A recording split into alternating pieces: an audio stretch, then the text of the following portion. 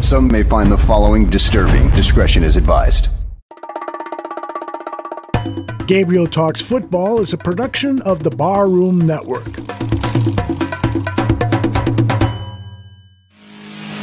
Make sure you follow Greg on Twitter at GGABE Football and follow the Barroom Network at Barroom Network. If you prefer to see the video version of this show, just go to YouTube and search Barroom Network. You'll see a list of our live shows, and Gabriel Talks Football is there. Welcome, everyone, to a fresh episode of GTF Gabriel Talks Football. My name is Aldo Gandia. The handsome gentleman beside me is Greg Gabriel. I've got a lot to share to you about what's happening at the Barroom Network, but we're going to do that after our interview with Greg's special guest. Greg, take it away. Well, we got joining us today a good friend and a man I've known for about 17, 18 years now. Been an offensive coordinator at the college level, at the NFL level, been a head coach in the XFL. I worked with them here in Chicago and again in the XFL with the DC Defenders, and that's Pep Hamilton. There he is, Pep Hamilton. There he is. Thank you. What's happening? I appreciate you guys having me on. It's an exciting time of year. We're on the brink of an opportunity to see another great football season. But I do appreciate Greg very much. We go way back to the good old days at the Bears. And as he mentioned, we spent time together in D.C. where we were building a monster. I think we would have won it all that year, Greg. And I appreciate you having me on. I got to show you something that Whaley sent me about a month ago. So if you could see that. Oh, yeah. Nice. So that's awesome. So here's what happened. Just a little side story. I'm watching DC on TV, and they got totally different uniforms. And they were all Under Armour. I don't know who made those uniforms for us, 3 years ago. So I called Whaley. I said, Whaley, what the hell happened to the other uniforms? He said, they're in storage down here in Dallas. I said, well, send me a couple because I got jerseys for every team I ever worked for. So he sent me them. So if you want one, get a hold of Whaley. He'll get you some. Oh, no, that would be great. I do have a helmet. I don't have the jersey, but I that was a fun time, nevertheless. Oh, great time. And I agree. We would have won the whole thing. We needed 2 more weeks. No doubt. Yeah, I agree. So tell us what you're up to now. Well, I at the moment, you see this blank background, blank canvas of sorts behind me. I am full-time coach dad, and it's been the toughest job I've had. Yeah, thank you. But even more importantly, I'm a full-time coach girls dad, and what I found out is I wasn't equipped, to coach my 14-year-old daughter the way that I was able to coach, the men that I've coached in the NFL and major college football over the years. Simply because no matter how loud I say what I say or how demanding I am, it's not gonna, warrant. I'm not gonna always get the response that I expect. When I say go right, she says go left. When I say go up, she says go down. And you're right. I've learned the hard way that there is a human connection that's required, other than the paternal connection that we have in order for me to get her to kind of really comprehend and buy into what I'm selling or teaching. What sport does she play? My daughter Elizabeth, she plays basketball and volleyball. She's going to start high school next year. And You notice I hadn't talked about my son. My son is a pretty good high school quarterback down here in Houston. Well, I was going to get to that one. Yeah. But my youngest daughter, she often reminds me that Dad, it's not football season, and so it's her time. And not that she would have to remind me of that, but nevertheless, I'm spending a lot of time with the family, with the kids, specifically. I've never had this time before, and it's been great. I will be starting a new adventure on NFL Network this coming season, and I expect that'll be a lot of fun. Just the opportunity to share some of my insight on the game and specifically on quarterback play and things of that nature. But nevertheless, I've already forewarned the folks at NFL Network that I'm representing the coaches. You know, I am pro coach. It's never the coach's fault. We need somebody to have our back within the mainstream media. Yeah. No question. No question. Coaches get too much blame. Players never get any blame. So tell us about Jackson, because I know last time I looked, I think he had 9 or 10 offers right down good schools. Has that gone up during the summer? Well, yeah. You know, so what we decided to do this summer, which is probably a bit non-traditional in this recruiting landscape, I decided because I'll go ahead and say it. I've pretty much been an absentee dad for the last 16 years of his life, 17 years, you know. He's about to turn 17 soon. And but nevertheless, I just decided that instead of having him take the traditional route of playing 7-on-7 throughout the summer and off season and then going to 40 camps, I wanted to take time to make sure that I just put my fingerprints on him holistically. And, you know, because what's changed in college football, yep, that's Jackson. What's changed a lot in college football and this recruiting process is the transfer portal. And so now you're not just competing for a scholarship with other high school players. You're competing with grown men that are currently probably freshmen and sophomores in college. You know, Jackson is a 2025, so that just means that he's starting his junior year in high school.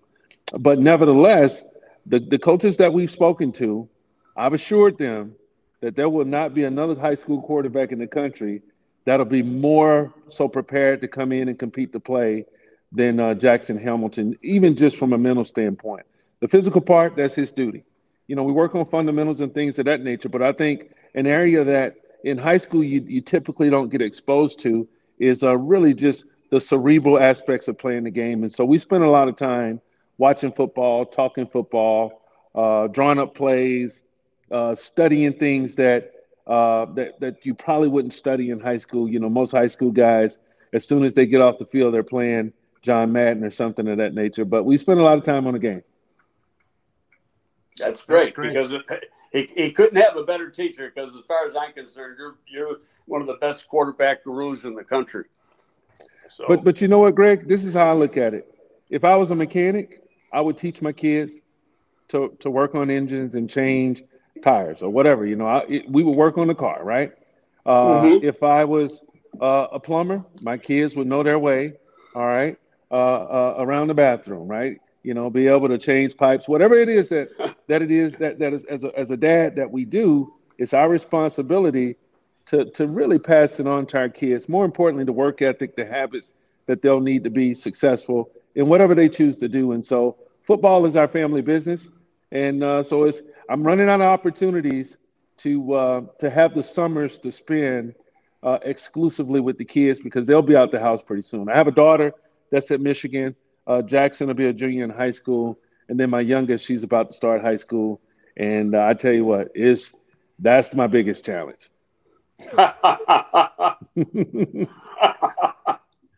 I thought your older daughter was the biggest challenge, but the younger one's going to be more so, huh? And let me tell you why, Greg. I attended the NFL Accelerator program. It was a program they had at the spring league meetings, the owners meetings. And we had a lecture from a PhD that talked about how to better lead and communicate with Generation Z, right? That's this generation of kids. They have the shortest attention span, all right, of any other generation known to mankind, and that holds true, right? They're not. They don't buy into I guess what we would call the atypical, right? They kind of want to be adventurous and find their own way to do certain things, but more importantly, they're very sensitive, you know, and I don't know that that's a bad thing, you know, but I understand and know now that I can't, you know, if my voice goes up one octave when I'm dealing with my younger daughter, it is code red. And so I'm working on that. I can't use my coach's voice, you know. So let me ask you one question. Okay, go ahead, Greg. Aldo. I was gonna say, Pep, there's so many things that we want to talk with you about, but one of the things that's at the top of my list is what happened Week 18 of the NFL season. If you don't remember, let me take you back to Chicago has lost, so basically this play determines. Watch Akins right there. Lines up outside, comes inside. Watch him over the middle. Who will pick first in the draft? Mills to the end zone. It's caught. Akins. And the Houston Texans have retaken the lead. One of the most incredible games in NFL history and one of the most important games in Chicago Bears history. Right. Pep, tell me about your recollections of that week, the preparation it took to get ready for the Colts, what was going on in the locker room at halftime to build this great comeback. Tell me all about that. Well, I'll start with this. You know, it's hard to convince the men that go out on a weekly basis in the National Football League. It's hard to convince them to go out and not give it their all and play their hardest and go out and do whatever they have to do to put themselves in a position to be successful and win a game. And simply put, that was our goal. There was never a point in time where there was any conversation or any thought of not going out there and trying to win that football game. Yeah, that was fantastic. I was at the Bears game that day, and then I went home and got on NFL.com and watched the Texans game. It was just a fabulous effort by the coaching staff and the players. Really phenomenal work. Greg, take it away. Yeah. Pep, there's fans around here that want to have a statue built to love you because you won that game and the Bears got the first pick in the draft. Very true. And I'm not lying either. So let me ask you about, I think you played the Bears last year, right? Yes, we did. Yeah. Okay. So, and I know you're not really concerned with the Bears offense, but you did see Justin Fields. What's your feeling about him as a potential great player in the league? Well, I'll tell you what. I think with any young quarterback, in order for them to have the best opportunity to be successful as a young player that's playing in the league for the first time, of course, is you have to de-emphasize the quarterback position. And what does that mean? That really means that you want to play good defense, which Eberflus is one of the best defensive minds in the National Football League. You want to be able to run the football and do the things that you can to mitigate obvious passing situations, and they've committed to doing just that. And in this day and age of the NFL, the quarterback position, more so than ever, is required to solve problems, and Justin Fields has shown that he's a problem solver. Now, will there come a time where you got to be able to stand in the pocket on 3rd and goal from the 8-yard line or 3rd and 10 in a 2-minute situation, critical situation in the game where they know that you want to throw the football and go through a read and then if it's not there, check it down. Of course, that time is going to come. All right. But nevertheless, all right, in an effort to win games while bringing your young quarterback along, I think they've done a good job of doing what they can to take some of the pressure off Justin. And, Sounds Pep, good. Now, I want to get back.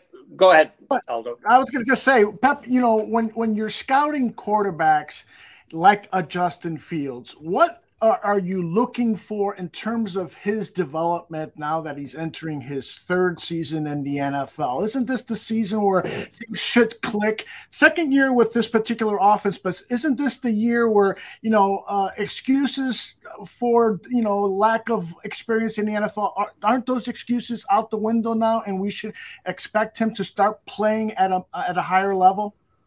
Well, once again, Aldo, I think there's a lot that goes into that. It's not as simple as putting a great quarterback out there, a great young quarterback out there, and expecting that he's going to go out and carry the football team on his back. I don't think that's the case at all. That's ambitious to think that any young quarterback can do that. You got to look back to Peyton Manning's rookie year, Greg. How many games did they win?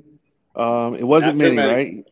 And he threw 28, 29 interceptions, whatever it is that happened, and the rest is history, right? We know that he atoned for that learning curve and ended up being a great player. But I'll say this. I do think by year 3, as a young quarterback, you have a lot better understanding of NFL defense. All right, you organically kind of morph to being able to eliminate the hesitation to pull the trigger and make the throw. You start to trust your receivers and the players around you even more, having spent a certain amount of time with these players in the off season and not spending that time at the combine. But nevertheless, I do think that he'll continue on an upward trajectory as long as they continue to keep the pressure off of him. I think he's got a bright future, and the quarterback I compared him to, looking at the trajectory they've taken as pros, is actually Josh Allen. When Josh came into the league, he really struggled, and especially with accuracy. He was around 55, 56% his first 2 years in the league, and then he got to year 3, and it jumped to 69%, which is unheard of. I've never seen a quarterback have that big a gain in completion percentage. Part of that was, his third year in the offense, his third year in the league, and they brought in Stephon Diggs, so they had a legitimate number one. Well, this year, the Bears just traded for DJ Moore. They got him. They picked up Claypool in the trade at the trade deadline, but he wasn't 100% healthy last year. So the parts around him are going to be a lot better, and they've improved the offensive line, because I think that was really the biggest sore spot on the offense last year, was the offensive line was really weak. But am I kind of correct in saying that he can take that jump similar to what Josh did, now that he's more familiar with the offense and he's got a better supporting cast? Well, I think, Greg, you jumped out there, in comparing him to Josh Allen. Josh Allen is arguably one of the top 5 players in the National Football League. But to your point, as you mentioned, as Aldo mentioned, you would expect going into year 3 that you will see a player that's a bit more comfortable in obvious passing situations. All right, I don't want to say a bit more comfortable in the pocket. I don't want to say he has a better understanding of the offense and all the above. What happened? We lost him. Let's see if he comes back here. There he is. You're back. You're muted, Pep. I think he probably got another call. No, not at all. Not at all. Sorry about that. There you are. Okay, great. So sorry about that. What I was saying is I think that in year 3, this football team, this is Eberflus's second year, right, as a head coach? Yes. Mm-hmm. Yep. Man, that defense with the picks that they've accumulated, the draft capital, the moves that they made from a personnel standpoint. I'm a big Ryan Poles fan, by the way. I do think that this team is trending in the right direction, and I think the fan base is second to none. I've really, really enjoyed just the pride and the prestige of being a part of the Bears organization. I do think that more so than years past, there seemed to be some patience and understanding that it takes time for these quarterbacks to come along. You got to make sure that everything around them is in place for them to be successful. And I'm just excited to see how Justin comes along. I don't know that it's fair to compare him to Josh Allen. Josh Allen what I was doing was really the trajectory that, right. Allen struggled his first 2 years. And then in the year 3, he took that big leap to become the player he is now. Now, right. I mean, that'd be hard for Justin to take a leap like Josh did, but I expect him to take a big jump this year, especially because it's his second year in the offense and the supporting cast was so much better than it was a year ago. Right. DJ Moore, that was a big pickup. Yep. Well, Pep, I told you 20 to 25 minutes, and we're at that point, and I really appreciate you coming on. Can't wait to see you on the network during the summer. Can I ask one more? Can I ask one more question before you get out of here? Yeah. We have probably 60% of Greg's followers on his podcast are interested in scouting and coaching, whether it's to move into the professional level or just do it as kind of a full-time hobby. They subscribe to the All 22 on NFL Network and so forth. So I want your advice, Pep, for those people. Is there one thing that they should be looking at when they're looking at film, or one thing they should be doing if they want to prepare for a job in scouting? Any one tip that immediately comes to mind when you're asked that question that you could share with Greg's followers? Oh, absolutely. I in 2002, summer of 2002, I was an intern in the personnel department for the Baltimore Ravens. And it was the Ozzie Newsome regime, Ozzie Newsome, Phil Savage, George Kokinis, Vince Newsome, not the quarterback. I can go on and on. Actually, the general manager for the New York Jets, Joe D, right? That's his name, right, Greg? All right.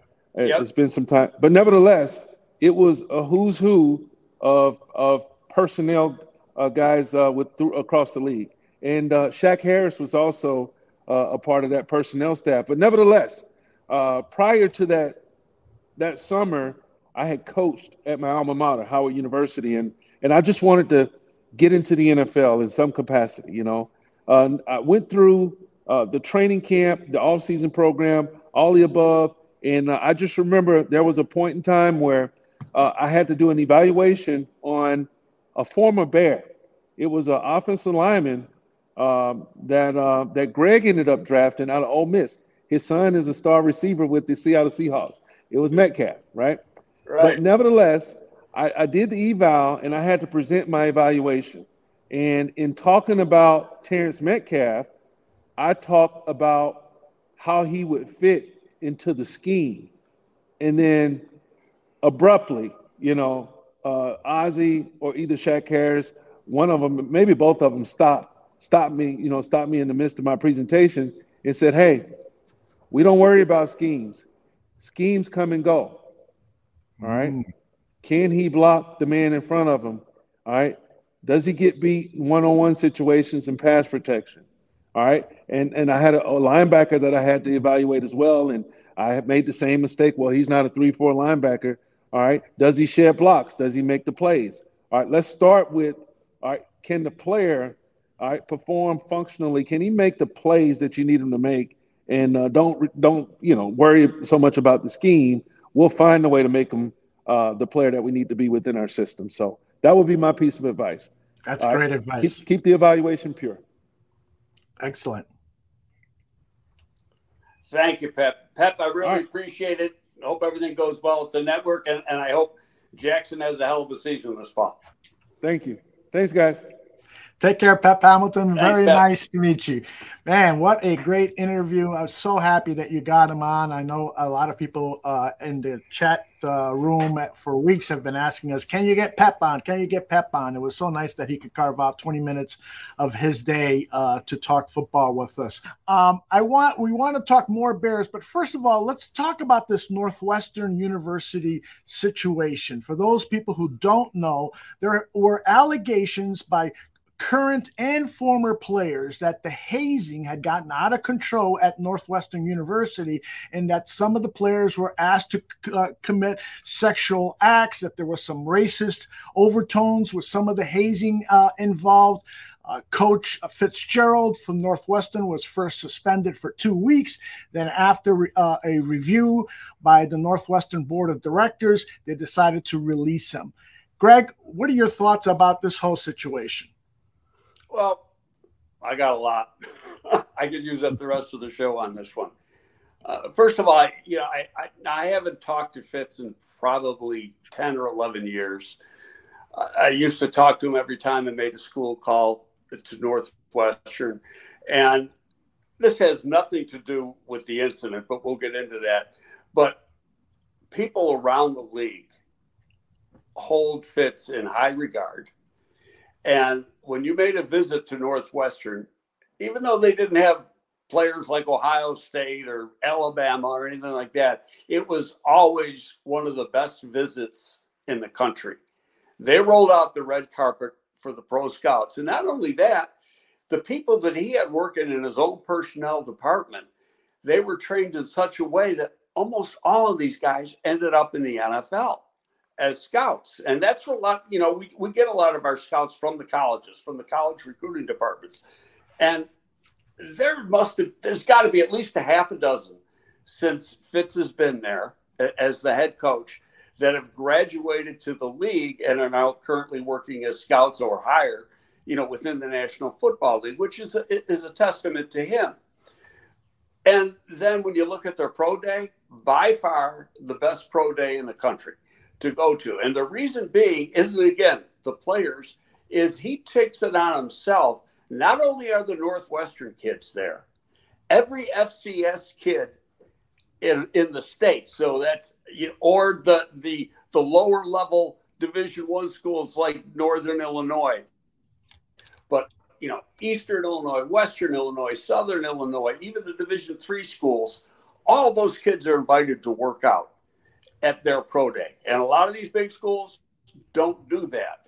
And so that you go to a Northwestern pro day, you can knock out 6 schools in one day. And that helps us, as far as getting ready for the draft and getting the right measurables. But that has nothing to do with this incident. But what I want to say is, number one, did this go too far? It went way too far. Is there hazing in football? There's hazing on every football team in America. Trust me. Mm-hmm. And, I played team sports, football, basketball, baseball, ran track, starting in 8th grade. Track and football were my best sports. And football, when I was a freshman in high school, you got hazed because you were a new guy, new kid on the team. And, was it bad? No, it was teasing. You had to carry a senior's helmet or shoulder pads, and that carried on. Same thing in college. And even when you get to the pros, you go to a Bears practice, you'll see a rookie carrying 6 or 7 helmets and a bunch of pairs of shoulder pads with him on and off the field, because that's part of his indoctrination into being a pro. And, they'll tease him, they'll make him sing at dinner, humiliate him a little bit. It's all harmless. And it's just part of the rite of passage of becoming a pro, and the same way in college. So I find absolutely nothing wrong with that. But what happened at Northwestern obviously went too far, because when it gets to a demeaning type situation, and when you get into these guys stripping down, being naked and having to do obscene acts or whatever, that's totally wrong. But there's a big but there. Is that go on the coach? Is that the coach's responsibility? And here's where I'm going to say that you got to understand the dynamics of a locker room. First of all, the locker room is, and this is a college football, college basketball, whatever, and the same in the pros, that's the player's sanctuary. That's their safe haven. Coaches aren't allowed in. I think in all the years I spent with the Bears, I was in the locker room during the off-season program or during the fall 2 times, maybe 3 max. I guarantee you, all of said, get the fuck out. But it's their place. So you don't necessarily know what goes on in that space unless you're told. Now, here's the important thing to me, and what has never been brought up. And I had a discussion with a good friend of mine in the league yesterday about this, and he said, I didn't think about that, and you're right. Is that what's connected to the locker room, the equipment room? They're like all one. Okay. What's right across from the locker room? The training room. Okay, they're all on one level. Coaches are usually on a different level. Coaches have their own locker room. That's why they don't go into the players' locker room. Mm-hmm. At a game at Soldier Field or Ryan Field or whatever, that's a different story because it's a different locker room. It's not your everyday locker room, and that's where this stuff happens. But the point I'm trying to make is if there was demeaning stuff going on, you cannot tell me that the people in the equipment room and the people in the training room didn't know about it. It's impossible for them not to know about it. Yeah. And more so the equipment room people than the training staff, because like I said, it's like all one room. And that's every locker room I've ever been in. They're connected to each other, and there's not a door in between them or anything, because you're freely walking. You're getting dressed and you need a different pad or a different pair of socks or something. You just walk over to the equipment room and you get it from one of the equipment guys. And so they know what's going on, and they know the players better than anybody. And so if there was demeaning stuff going on, and I'm not saying there wasn't, because obviously there was, if there was stuff going on, why weren't they reporting that to the head coach? Mm-hmm. Because, when they had that investigation, and the investigations found that, it was going on, and he didn't know about it. And then people say, well, he's stupid. No, he's not. You don't know unless somebody tells you, because of what I just said. Yeah, right. And so I put this, and there's another part that's to blame. How about the frickin' players? The guys that do this are upperclassmen, juniors or seniors. Yeah. Okay, so now when this stuff is going on at Northwestern, there's a few a-holes in that locker room that were leading this. Who are they, and why haven't they been punished? Everything's getting put on Fitz. And I'm going to tell you right now, Fitz is a good person. And I do not believe he should have been fired. And when you look at the lawsuit that's going to be fired, and what his attorney said, hey, we had an agreement last week, with the 2-week suspension. This was all spelled out. Basically, they had a contract. So they broke 2 contracts. They broke the contract that they agreed upon last week, and then his coaching contract that he's probably got, I think, 8 years on a $57 million contract left. Guarantee you, if he doesn't see it all, he's going to see most of it when it's all said and done, and that's going to kill Northwestern. But I think there's people that should be brought to the attention, necessarily the public. There should be players tossed off the team. The leaders of this, they should be gone. There should be people in the equipment room that should be held accountable. And why didn't they report this to the powers that be? And the same thing with the training room. And so to me, that's the most confusing thing. Everything's been put on Fitz when I don't think he's entirely to blame. Does he hold some responsibility? Absolutely. He's the head coach. But at the same time, there's other people that need to be held accountable. Yeah, it does seem to me that that's an awful lot of responsibility to put on a head coach, to be responsible for the behavior of dozens of football players, and that kind of monitoring should probably be assigned to somebody who can be held accountable if something like this happens. And I'm not trying to make excuses for Fitz or any head coach. I'm not either. I'm just, what I know. I've been in locker rooms all my life, so I know what goes on, and so that's what I'm trying to point out. That there's everything is getting put on this man who basically has spent well over half his life of giving to Northwestern as a player, an assistant coach, and a head coach. Yet he's getting shit all over right now. Yeah. And he's a good person. I guarantee it. He's a good person. Yeah. Nomad makes the point that the wrong locker room leadership can produce results like this. And it's no like question. You said. No question. You just said that too. It's what about the players? They should be accountable for that too. Do you foresee there being any disciplinary action taken against some of the leadership if players I'm the on this team? President of the school, and I'll tell you, because you got the baseball thing too. And the baseball thing isn't in a locker room. That's out on the field or out on the practice field. Yeah. That's an entirely different thing. And so that falls on the coach more so than this instance with football. But, yeah, getting back to the players, in my opinion, there should be players held accountable. Their scholarships should be pulled or they should be expelled. It's as simple as that. Okay, and those are the right people being punished, not the head coach.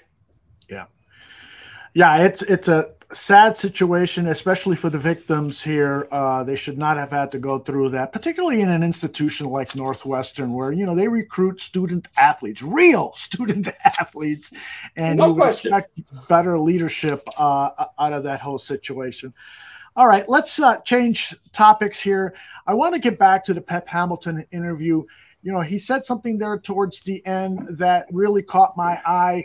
You and I have talked a lot about scheme fits for the players that Ryan Poles is acquiring. And Pep said, well, scheme fits is not the highest priority. It is whether the guy can block, run. Well, I know exactly what he was saying, and I knew this was coming.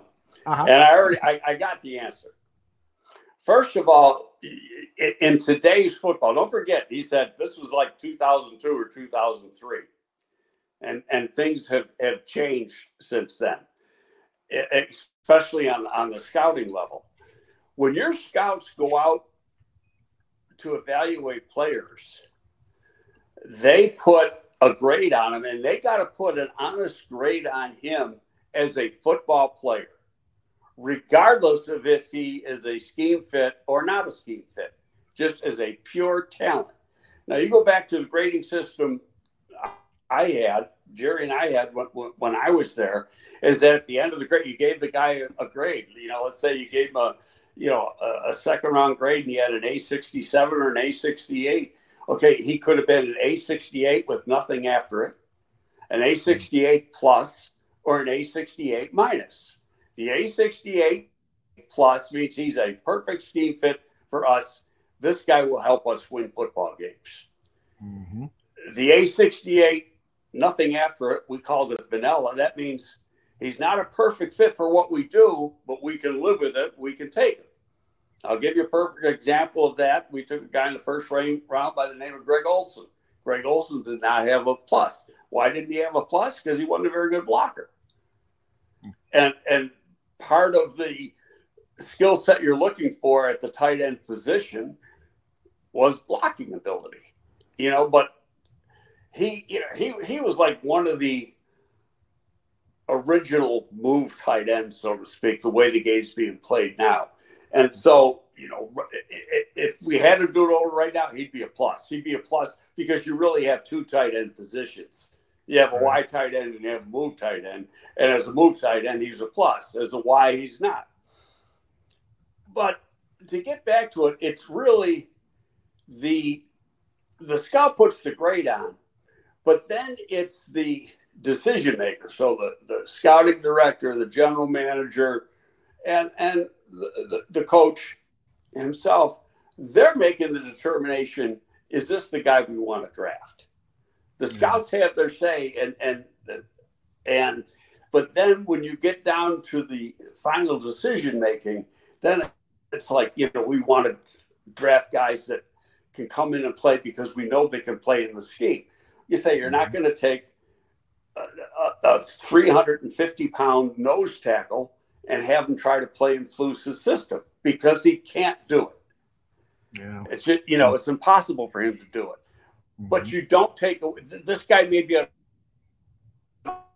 all-pro in a 3-4 team, where he's got to occupy blockers and be a two-gapper, but he can't penetrate like you have to do in this scheme. So that's the difference. I know exactly where Pep was coming from, and as a guy who's just learning how to evaluate, they did the right thing and say, hey, throw the fit out the window, evaluate him as a football player.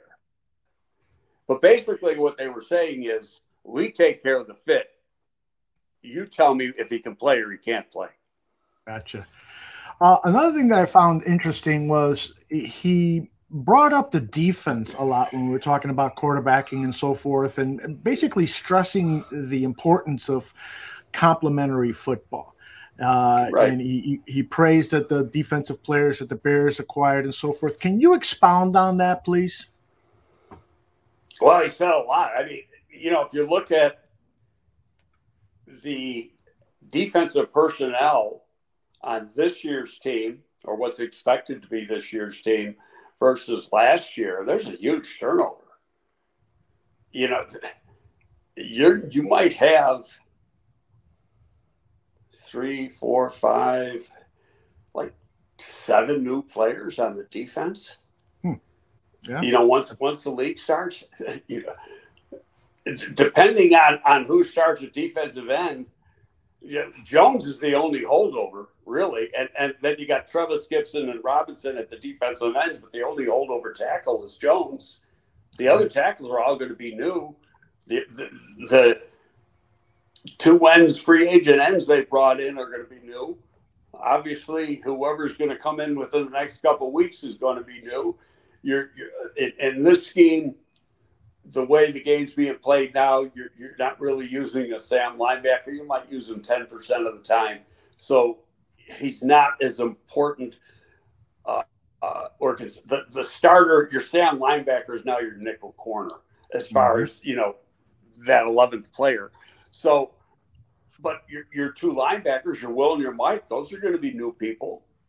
Your safeties are going to be the same. Jalen's going to be the same, and it remains to be seen who's going to be the other corner. Is it going to be Vildor? Is it going to be Stevenson, or is it going to be somebody else? We'll find that out in training camp, which starts up in 2 weeks. So I think first practice is, or the veterans report 2 weeks from yesterday, isn't it? Yeah, I think it's somebody posted in the chat room 12 days. So it's coming up. Well, the rookies come in on Monday, Sunday or Monday.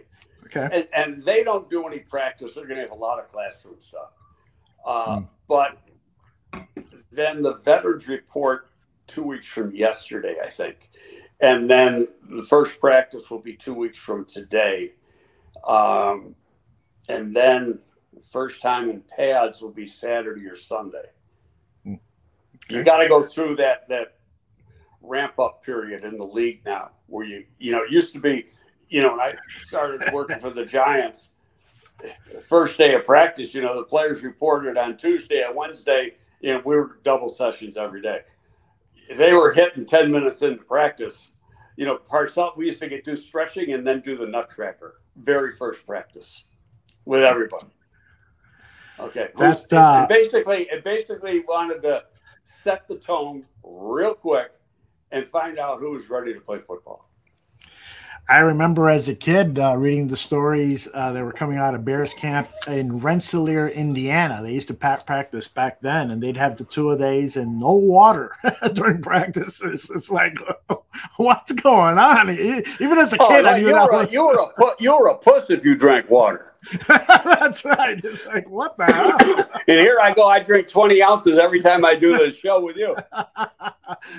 Nomad wants to know, what do you think is a bigger need right now with the Bears? The need for a swing tackle, or to get that edge player that you are predicting will probably be signed in the next couple of weeks?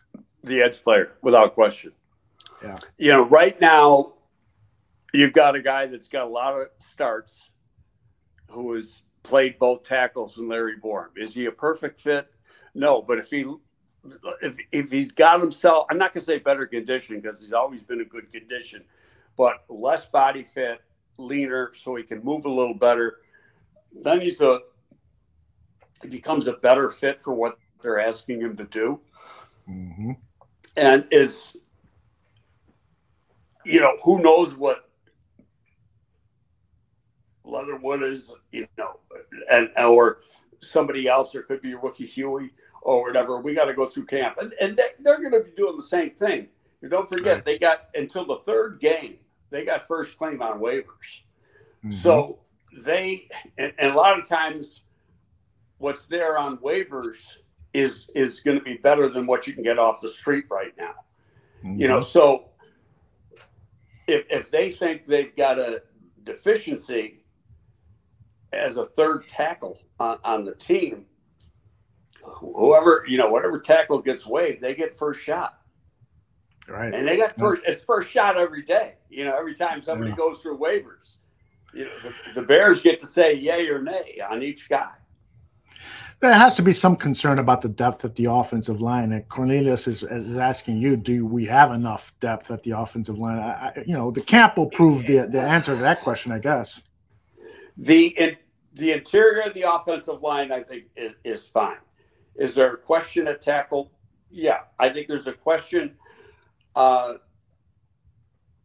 going to know probably 2 weeks into camp, or put it this way: at the latest after that. So it goes into the second preseason game after they have those joint practices with the Colts.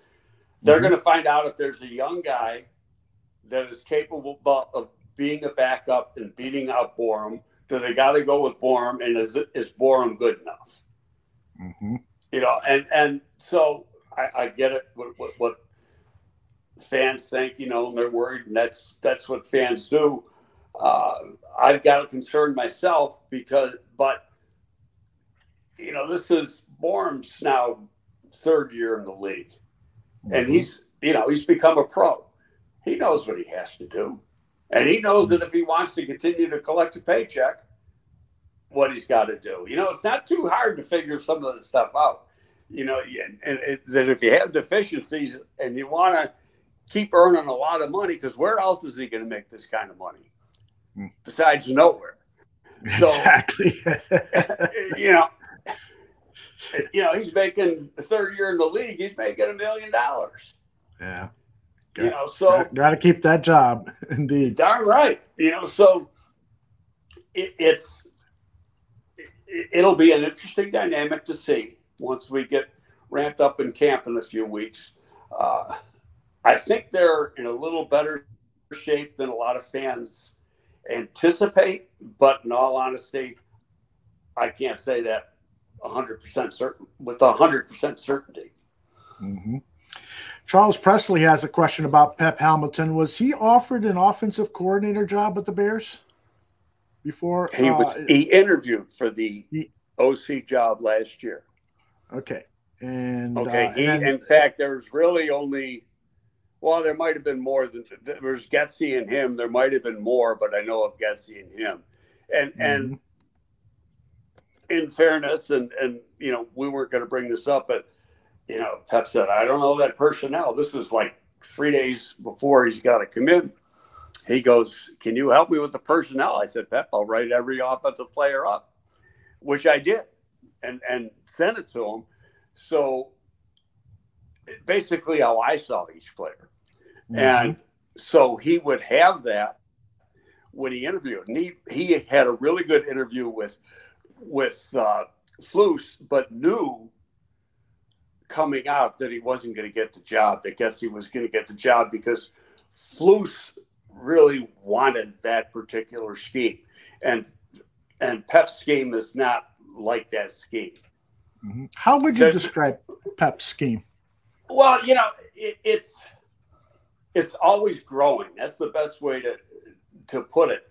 The scheme that when Pep left here, he went to Stanford, and he was the offensive coordinator at Stanford under Coach Green. And it was really Coach Green's offense. And then Pep was able to put his own marks on that offense. But, I remember one day I was coming back from going to the Eugene Parker's wake, the agent.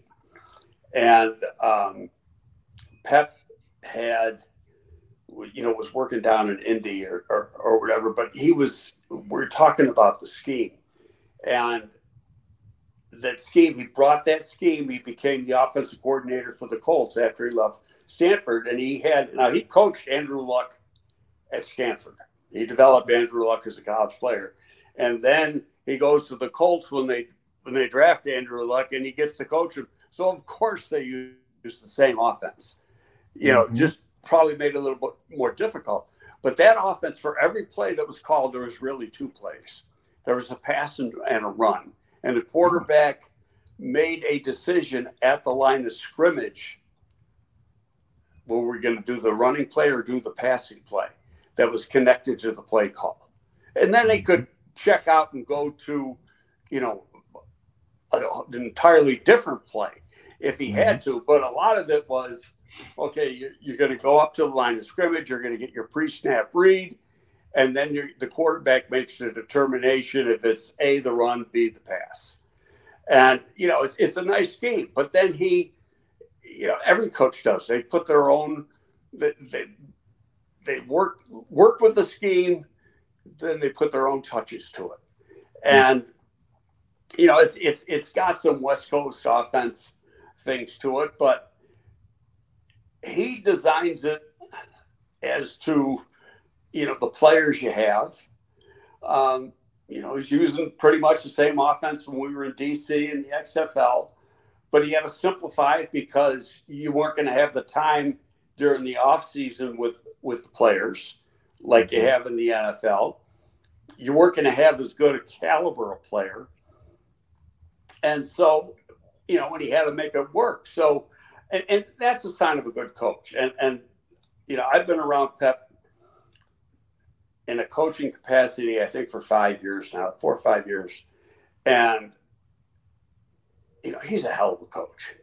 He's a great communicator, I'll tell you that. Oh, he's very good. And you get him talking now. He's not about to shut up. So, and when I interviewed for that job in DC, he had his whole coaching staff there. And so they're asking me questions, and I had to put together a grading system for them and stuff on how we were going to scout players to come into the league. And we had a very short period of time. Basically, we had workout camps over the next 3 months at different places around the country. And that's what we had to draw our players from. So it was going to be hard to get the right guys, unless there were guys who were in NFL camps that got cut, and you got a better look at them playing, in a more recent situation. But in the middle of that, I kind of turned the tables, and there's a quarterback, and I can't remember who the quarterback's name was, but he had played at Stanford, and Pep originally recruited him to Stanford. Never got to coach him at Stanford, recruited him because then he went to the Colts. But he was still real close to the kid because of going through the recruiting process. And this kid had an injury once he got into the NFL. And so it was kind of iffy if he was going to be ready to play. But so I just said, well, what about this guy? Is he a guy we can win with, And he went on for talking about this kid's attributes for probably the next 45 minutes. And he knows players, trust me. I mean, he can tell you what's good, bad, or indifferent about a quarterback, and he can do it in such a way that it just sounds simple. That's the key, especially nowadays, with how complicated things are for quarterbacks and players. You got to try to communicate it as simply as possible. Let's see. I got another good question here. J2K wants to know, who do you think is going to take the biggest leap outside of Justin Fields? Who do you think is going to make the biggest jump from last year to this year, aside from Fields? I got a candidate for you, Greg. Maybe you can comment on. I believe that Tevin Jenkins is really going to improve his pass blocking. We already know that he is among the best run blockers, but I think he's going to elevate his pass blocking to another level, and we should see some improvement. Who do you think could? I agree with you on Tevin, but now Tevin's getting into his third year in the league, and he's ready to take that next step. And his pass blocking really wasn't that. He had a couple bad plays, but find me an offensive lineman in the league that doesn't. They all have some bad ones. It's how you respond to the bad play and come back the next snap. But the guy on offense that I think is going to take the biggest step, really, well, there's two. One is Braxton Jones. Played every snap last year as a rookie, but he's gotten stronger. He's up to, he understands the game better now. He understands the scheme. I think you're going to see a big difference in his play in year two. I love that. And the other, and there's going to be some haters out there that aren't going to like this one. Chase Claypool. Oh, look at that. Nomad has Chase on his list, Valus and Chase. And mainly because, again, second year in the scheme, and we go back and that conversation I had with Ryan Poles and stuff, and they knew he was going to struggle when he first came in here. And they got it. They didn't get him for last year. They got him for this year. Mm-hmm. And that offense, in a perfect world, you want a big, tall receiver playing X, and that's what he is. And, he's like Lazard, but better, was to Green Bay in the last few years, the big X receiver. And really the year before, in 2021, they had, there was Lazard and Valdez-Scantling playing that, kind of interchanging at that X position. And for the offense to go, even though he might not be the leading receiver, because DJ is going to get the most targets, and he more than likely will be the Z receiver with, in my opinion anyway, with the other guy with Mooney playing in the slot. But I think what they might do is interchange Mooney and DJ for matchup purposes. So you can't count on Mooney always being in the slot. You can't always count on Moore always being the Z receiver. And if you get when you're watching how sometimes, a lot of teams are now getting wise to the fact, and they want to have a hell of a player playing at that slot corner, but there's some teams that their weakest cover guy of their starters, weakest of their starters, is the slot guy. So you want to create the mismatch. Yeah. And put your best guy on their weakest guy. So really it's going to be, what does the tape tell us when you're doing your preparation during the week? That'll tell you how they'll use those guys on a week in and week out basis. Okay.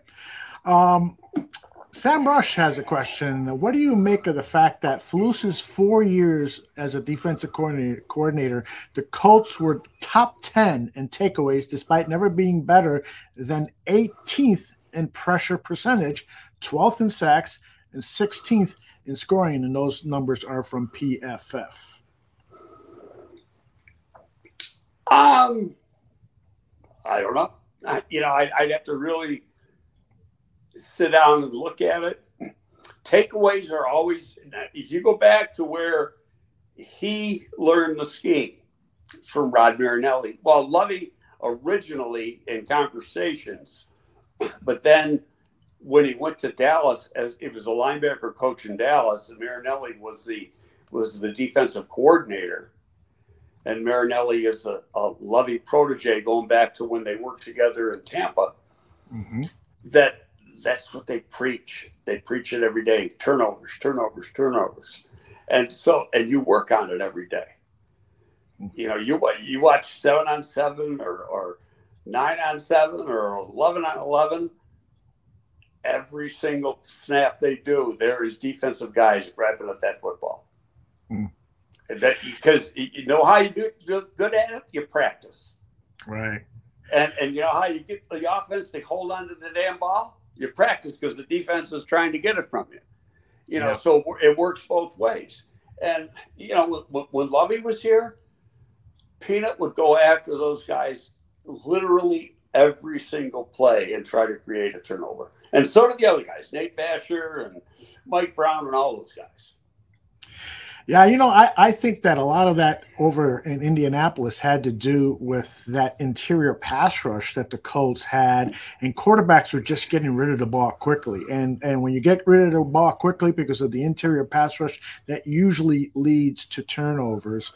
And they had that slot corner. That because you're right in the guy's face. Yeah, Right. And I think that's a really the good interior formula. pass rush is the interior pass rush is you're sinking in the pocket. You're right in the quarterback's face, and it can make it difficult for him to step up. And Indy did not have until really the end of Flus's career, and they were young guys. They drafted Kwity Paye from Michigan and this other kid from Vandy who wasn't really ready to play his rookie year because he was coming off an ACL injury. They didn't have the great outside guys, but their inside was terrific. And now if you look at what they did in the draft, they drafted inside guys. And it's not taken away from the outside, but he's just dealing with, what he had success with in Indy, trying to duplicate that, and yet figuring that if they got to double up on the inside guys, that's going to help my outside guys. But they still don't have it. I'll go to my grave saying this. There's not a guy on the outside on that roster yet that's going to scare anybody. Now, could there be, if they don't bring in anybody, could Travis Gibson take a big step? Yep. Could Dominique Robinson take a big step? Yep, especially when you look at his athletic traits. His athletic traits are rare. But he just, not that experienced. This is only his fourth year playing on the defensive line in his life.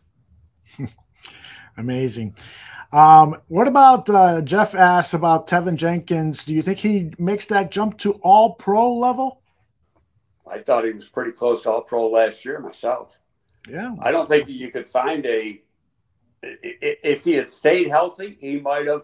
You know what? Don't get you into the Pro Bowl winning. That helps a lot. Right.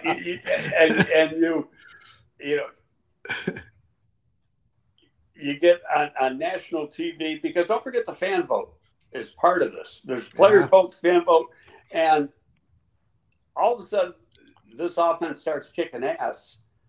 You're going to see guys from the offensive line get more notoriety. That's a great point. And you go back and you watch Tevin play last year, and shit, as a run blocker, that guy's he's dangerous. He freaking kills people, and it's on a play after play basis. He blows him off the line of the scrimmage. He doesn't hit him. He buries him. Yeah. And, that's fun to watch. But did he get notoriety about it yet? Not yet. Why? Because the Bears stunk. They're the worst record in the league. That's right. Yep, indeed. Nomad wants to know about Danielle Hunter. Would you make a trade if the conditions were acceptable? Say the Vikings want a second-round pick and maybe, flip-flop a fourth and a fifth or something like that. Would you make that deal and then take on that big salary for what, a 27-year-old pass rusher? He's a young guy. 28. 28. Okay, so he's in his prime. He's in his prime, and he's an interesting guy. I can't come up with a reason why would the Minnesota Vikings trade a player that would strengthen the weakest spot of a division opponent. It wouldn't make any sense to me. Now, I was on ESPN podcast with Jason McKee yesterday, and we talked about the other teams in the division, and I just said, for the life of me, I can't figure out what the hell they're doing in Minnesota this year. They've gotten rid of a lot of key players, and supposedly he could be the next guy to go, but I just can't see their GM turning around and trading him to a division team. Now, last year, Detroit traded the tight end to Minnesota. That one, I was like, what the hell is is Detroit doing? So I've seen stupid things like that happen, but they don't happen that often. So, yeah, if he became available to the Bears, yeah, I'd make an offer. I mean, you got to see if they want a first-round pick. I'm not giving up a first-round pick. Right. Even though he might be worth it, I'm just not doing it. And I'll go back and I really believe this. You watch how Poles was drafted the last couple of years. He doubles up on important positions. Some of it like corner. It took a corner last year. He took 2 corners this year. You know, he takes an offensive lineman real high this year, and then he signed a free agent at the offensive line this year. He and part of it has to do, when you think about it, is cap. Now, I think they wanted to get an edge player going into the draft, but when you look at it, and we had talked about this after the draft, by the time they had their pick, when they took Dexter, there's already like 11 defensive ends, pass rushers off the board. It's like the good ones were gone. They didn't have an opportunity. You know, you're not going to take a lesser player. So basically the pickings were thin. I think that, let's say they sign a Yannick Ngakoue or a Justin Houston or whatever, that 2 out of their first 3 picks, so one of the first, maybe the second, maybe even both first, are going to be edge players. And that helps your cap because you got, especially if it's first round pick, you got 5 years when he's on his rookie deal, even though the 5th year is pretty expensive. But it helps you by doubling up like he's been, keep positions relatively inexpensive for 4 years. Yeah. And in the meantime, other guys, if you keep doing that through the draft, you're never going to get killed, on your salary cap. And they're going to have to, in another year and next off season, they're going to have to take care of Justin. Yep. And that one's not going to be cheap. That's going to be $40 million if he plays to expectations. One of the things about Hunter is that he will turn 29. I just looked this up in October, and he signed a $72 million contract 5 years ago. And the last year of this contract, he's only earning $5.5 million this season because money has been moved around. So he has threatened to hold out unless he gets an extension or is traded. And so that's part of the concern that the Vikings have with Hunter right now, and perhaps why they've been talking about moving him. So it's typical. I mean, that's how players do. They're looking at what I'm getting today. Well, I'm only making $5 million this year. Yeah, but you made 23 last year or whatever. When they got when they got that big signing bonus, and then when they redid the contract a couple times to bring the cap number down, he got more money up front. So, they forget that part happens. Mm-hmm. And, sooner or later, you're going to get to the end of the contract and the numbers aren't going to be quite as big. And that's just, hey. And when you do a renegotiation, a lot of times those are one way.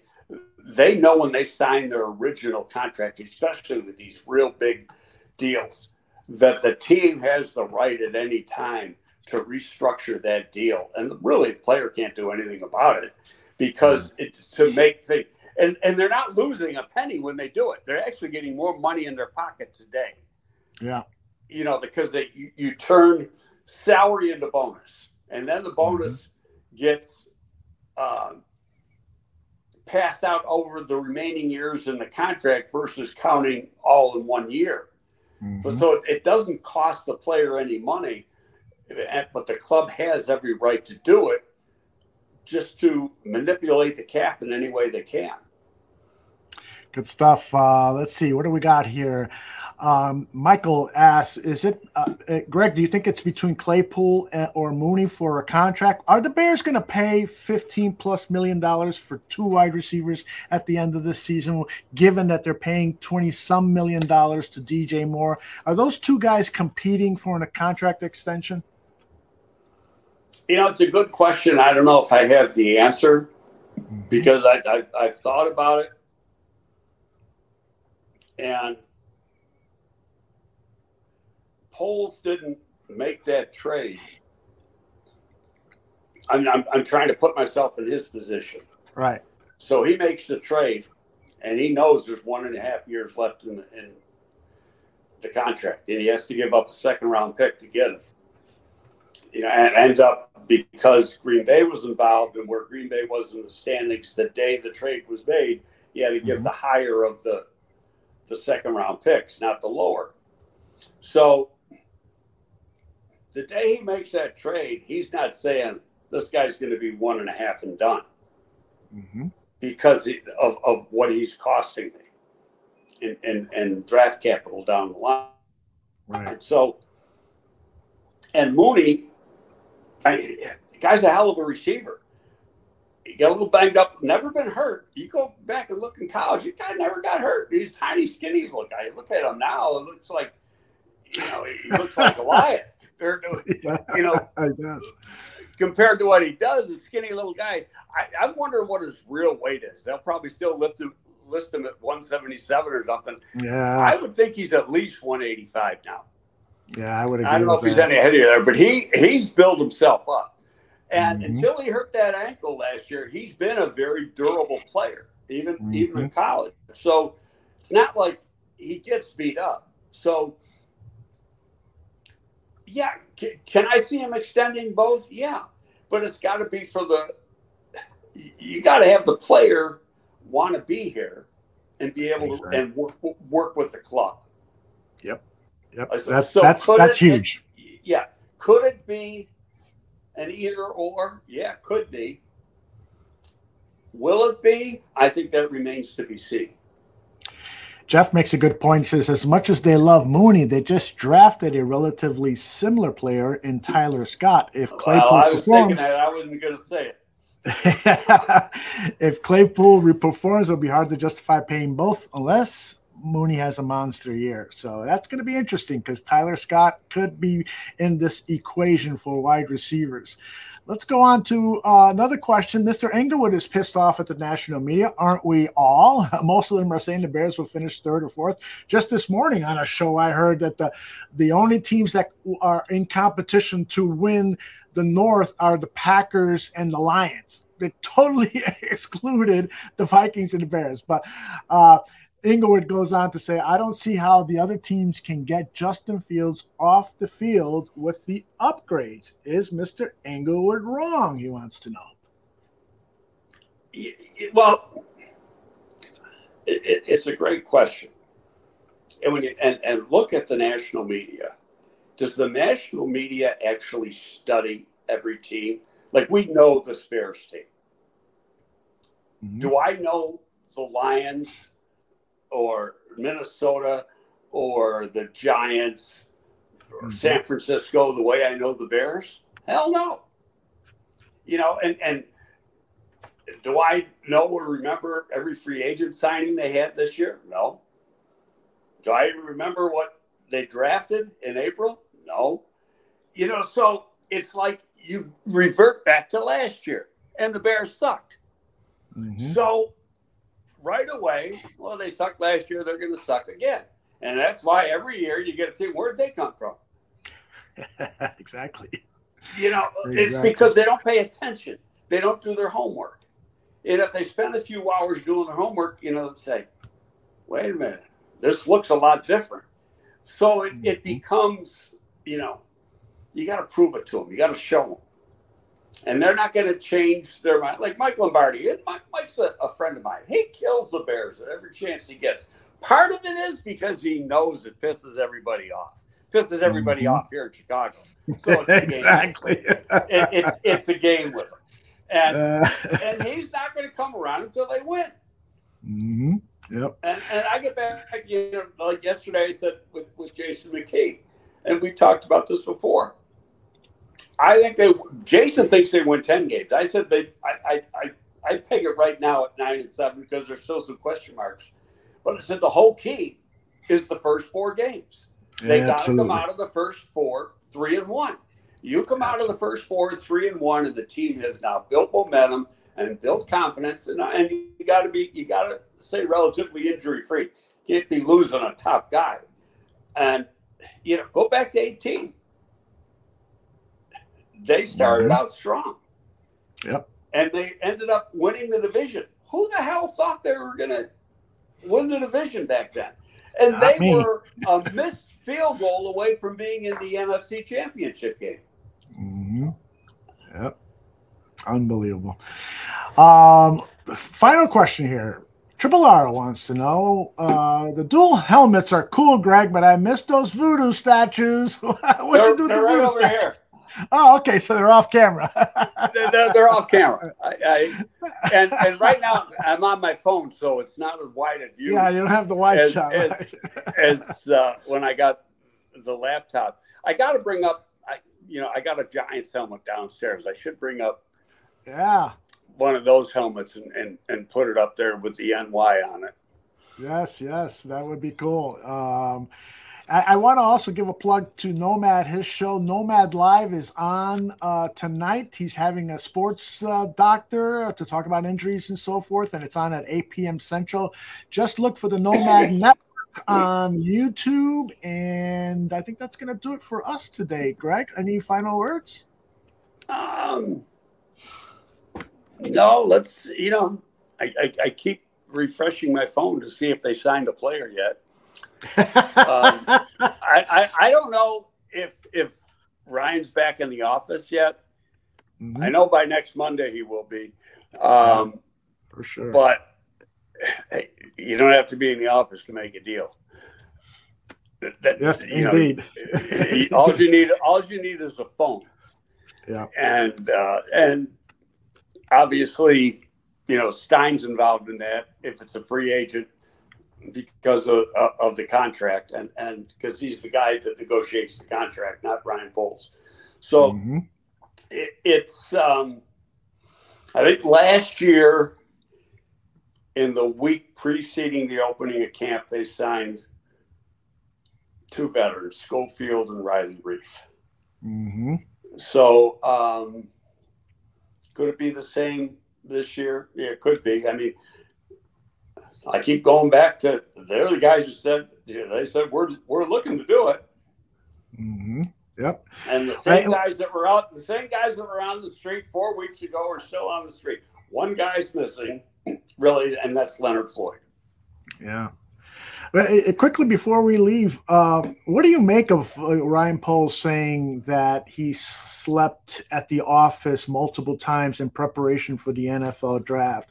I personally feel, as somebody who has managed people in a corporate environment, you're at your best when you're well rested. And so I would tell people, that I had to have them work, 14-hour days sometimes for special projects. But I would tell them, please go home, get your work done, because you work better when you're well rested. Part of it, and he actually brought that up when we were chatting at the East West, and he said, I did not live a healthy existence during my first 6 months on the job.